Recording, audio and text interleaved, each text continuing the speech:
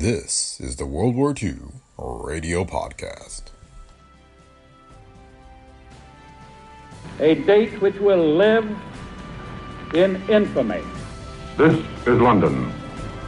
We shall fight in the hills. We shall never surrender. Go ahead, Berlin. This is the National Broadcasting Company.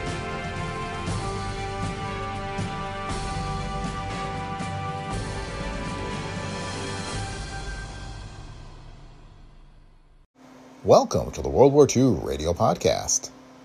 Today we have U.S. President Franklin Delano Roosevelt's Fireside Chat of May 2nd, 1943, on the coal crisis. In the speech, which is FDR's 24th Fireside Chat, he addresses the nation on the United Mine Workers strike and appeals to miners' patriotism to get them to return to work and support the war effort.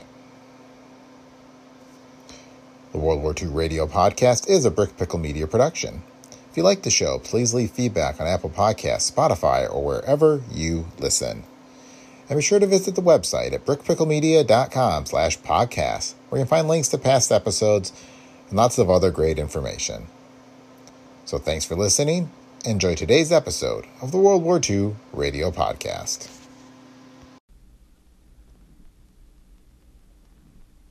Ladies and gentlemen, the President of the United States. My fellow Americans, I am speaking tonight to the American people, and in particular to those of our citizens who are coal miners. Tonight, this country faces a serious crisis. We're engaged in a war on the successful outcome of which will depend the whole future of our country. This war has reached a new critical phase. After the years that we have spent in preparation, we have moved into active and continuing battle with our enemies. We are pouring into the worldwide conflict everything that we have, our young men, and the vast resources of our nation. I have just returned from a 2 weeks tour of inspection on which I saw our men being trained and our war materials made. My trip took me through 20 states. I saw thousands of workers on the production line, making airplanes and guns and ammunition. Everywhere I found great eagerness to get on with the war. Men and women are working long hours at difficult jobs and living under difficult conditions without complaint. Along thousands of miles of track, I saw countless acres of newly plowed fields. The farmers of this country are planting the crops that are needed to feed our armed forces, our civilian population, and our allies. Those crops will be harvested. On my trip, I saw hundreds of thousands of soldiers. Young men who were green recruits last autumn have matured into self-assured and hardened fighting men. They are in splendid physical condition. They are mastering the superior weapons that we are pouring out of our factories. The American people have accomplished a miracle. However, all of our massed effort is none too great to meet the demands of this war. We shall need everything that we have and everything that our allies have to defeat the Nazis and the fascists in the coming battles on the continent of Europe, and the Japanese on the continent of Asia and in the islands of the Pacific. This tremendous forward movement of the United States and the United Nations cannot be stopped by our enemies. And equally, it must not be hampered by any one individual or by the leaders of any one group here back home. I want to make it clear that every American coal miner who has stopped mining coal, no matter how sincere his motives, no matter how legitimate he may believe his grievances to be, every idle miner, directly and individually, is obstructing our war effort. We have not yet won this war. We will win this war only as we produce and deliver our total American effort on the high seas and on the battle fronts. And that requires unrelenting, uninterrupted effort here on the home front. A stopping of the coal supply, even for a short time, would involve a gamble with the lives of American soldiers and sailors and the future security of our whole people. It would involve an unwarranted, unnecessary, and terribly dangerous gamble with our chances for victory. Therefore, I say to all miners and to all Americans everywhere, at home and abroad, the production of coal will not be stopped. Tonight, I am speaking to the essential patriotism of the miners and to the patriotism of their wives and children. And I am going to state the true facts of this case as simply and as plainly as I know how. After the attack at Pearl Harbor, the three great labor organizations, the American Federation of Labor, the Congress of Industrial Organizations, and the Railroad Brotherhoods, gave the positive assurance that there would be no strikes as long as the war lasted. And the President of the United Mine Workers of America was a party to that assurance. That pledge was applauded throughout the country. It was a forcible means of telling the world that we Americans, 135 million of us, are united in our determination to fight this total war with our total will and our total power. At the request of employers and of organized labor, including the United Mine Workers, the War Labor Board was set up for settling any disputes which could not be adjusted through collective bargaining. The War Labor Board is a tribunal on which workers and employers and the general public are equally represented. In the present coal crisis, conciliation and mediation were tried unsuccessfully. In accordance with the law, the case was then certified to the War Labor Board, the agency created for this express purpose, with the approval of organized labor.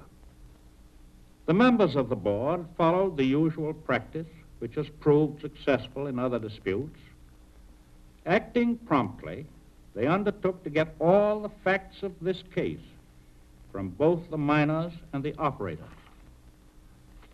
The national officers of the United Mine Workers, however, declined to have anything to do with the fact-finding of the War Labor Board, and the only excuse that they offer is that the War Labor Board is prejudiced. The War Labor Board has been and is ready to give the case a fair and impartial hearing, and I have given my assurance that if any adjustment of wages is made by the board, it will be made retroactive to April 1st. But the national officers of the United Mine Workers refused to participate in the hearing when asked to do so last Monday. On Wednesday of this past week, while the board was proceeding with the case, stoppages began to occur in some mines. On Thursday morning, I telegraphed to the officers of the United Mine Workers asking that the miners continue mining coal on Saturday morning. However, a general strike throughout the industry became effective on Friday night. The responsibility for the crisis that we now face rests squarely on these national officers of the United Mine Workers and not on the government of the United States. But the consequences of this arbitrary action threaten all of us, everywhere. At 10 o'clock yesterday morning, Saturday, the government took over the mines. I called upon the miners to return to work for their government. The government needs their services, just as surely as it needs the services of our soldiers and sailors and Marines, and the services of the millions who are turning out the munitions of war. You miners have sons in the Army and Navy and Marine Corps. You have sons who at this very minute, this split second, may be fighting in New Guinea or in the Aleutian Islands or Guadalcanal or Tunisia or China, or protecting troop ships and supplies against submarines on the high seas. We have already received telegrams from some of our fighting men overseas, and I only wish they could tell you what they think of the stoppage of work in the coal mines. Some of your own sons have come back from the fighting fronts wounded. A number of them, for example, are now here in an Army hospital in Washington. Several of them have been decorated by their government. I could tell you of one from Pennsylvania. He was a coal miner before his induction, and his father is a coal miner. He was seriously wounded by Nazi machine gun bullets while he was on a bombing mission over Europe in a flying fortress. Another boy from Kentucky, the son of a coal miner, was wounded when our troops first landed in North Africa 6 months ago. There's another from Illinois. He was a coal miner. His father and two brothers are coal miners. He was seriously wounded in Tunisia while attempting to rescue two comrades whose jeep had been blown up by a Nazi mine. These men do not consider themselves heroes. They'd probably be embarrassed if I mentioned their names over the air. They were wounded in the line of duty. They know how essential it is to the tens of thousands, hundreds of thousands, and ultimately millions of other young Americans to get the best of arms and equipment into the hands of our fighting forces and get them there quickly. The fathers and mothers of our fighting men, their brothers and sisters and friends, and that includes all of us, are also in the line of duty, the production line. Any failure in production may well result in costly defeat on the field of battle. There can be no one among us, no one faction, powerful enough to interrupt the forward march of our people to victory. You miners have ample reason to know that there are certain basic rights for which this country stands, and that those rights are worth fighting for and worth dying for. That is why you have sent your sons and brothers from every mining town in the nation to join in the great struggle overseas. That is why you have contributed so generously, so willingly, to the purchase of war bonds and to the many funds for the relief of war victims here and in foreign lands. That is why, since this war was started in 1939, you have increased the annual production of coal by almost 200 million tons a year. The toughness of your sons in our armed forces is not surprising. They come of fine, rugged stock. Men who work in the mines are not unaccustomed to hardship. It has been the objective of this government to reduce that hardship, to obtain for miners and for all who do the nation's work a better standard of living.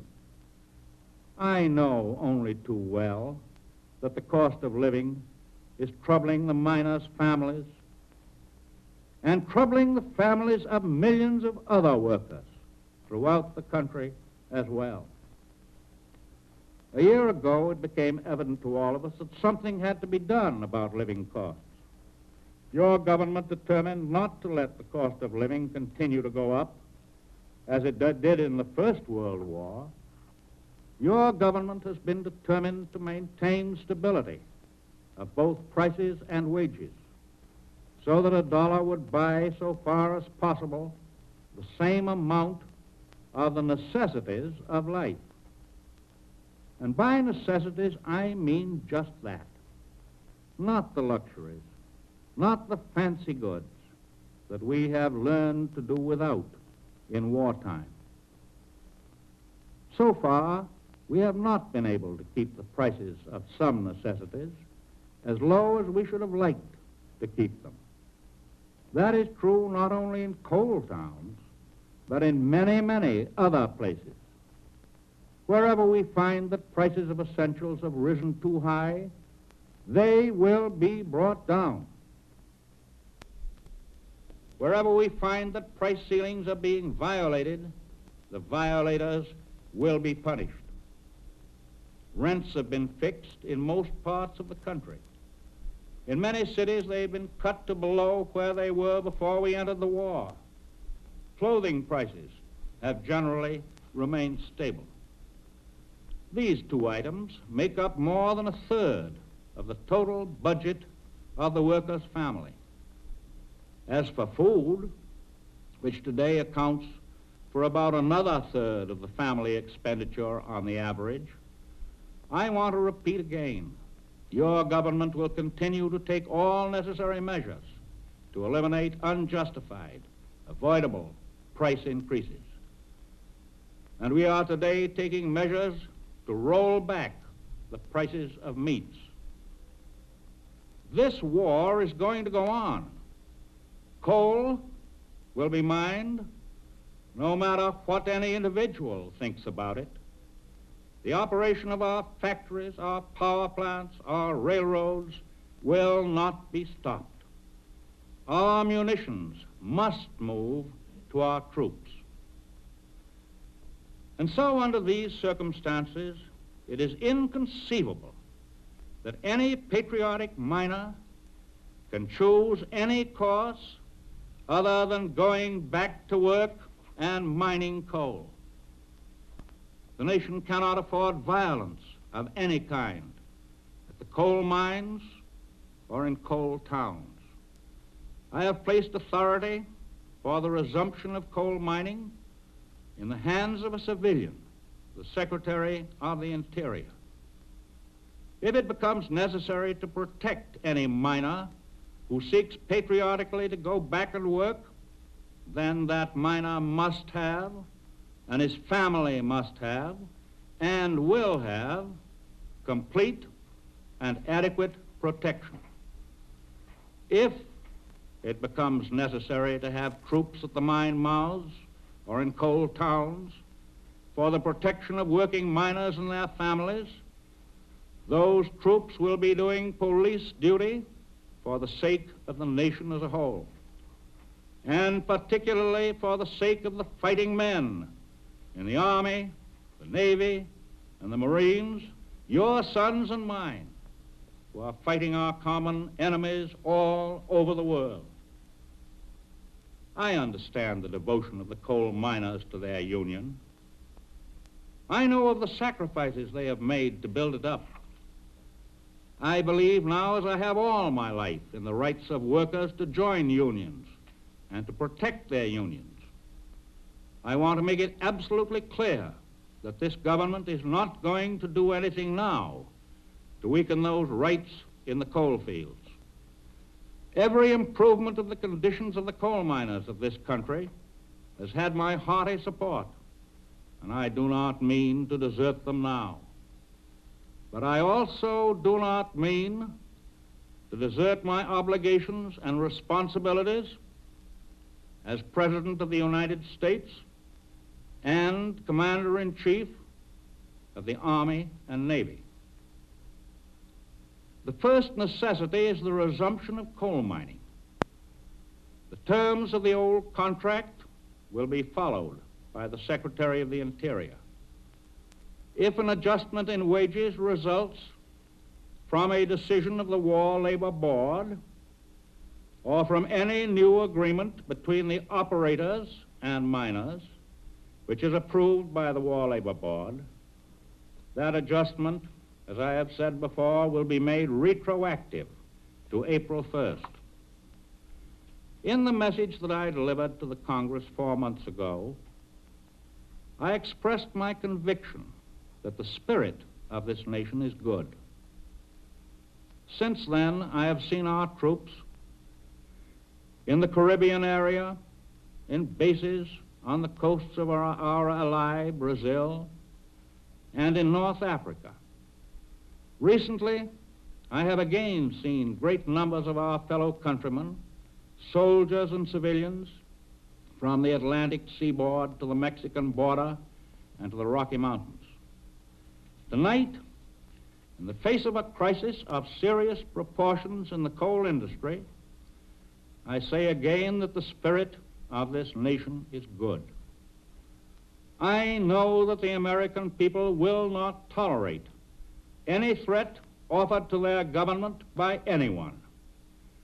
I believe the coal miners will not continue the strike against their government. I believe that the coal miners, as Americans, will not fail to heed the clear call to duty. Like all other good Americans, they will march shoulder to shoulder with our armed forces to victory. Tomorrow, the stars and stripes will fly over the coal mines. And I hope that every miner will be at work under that flag. Ladies and gentlemen, our national anthem.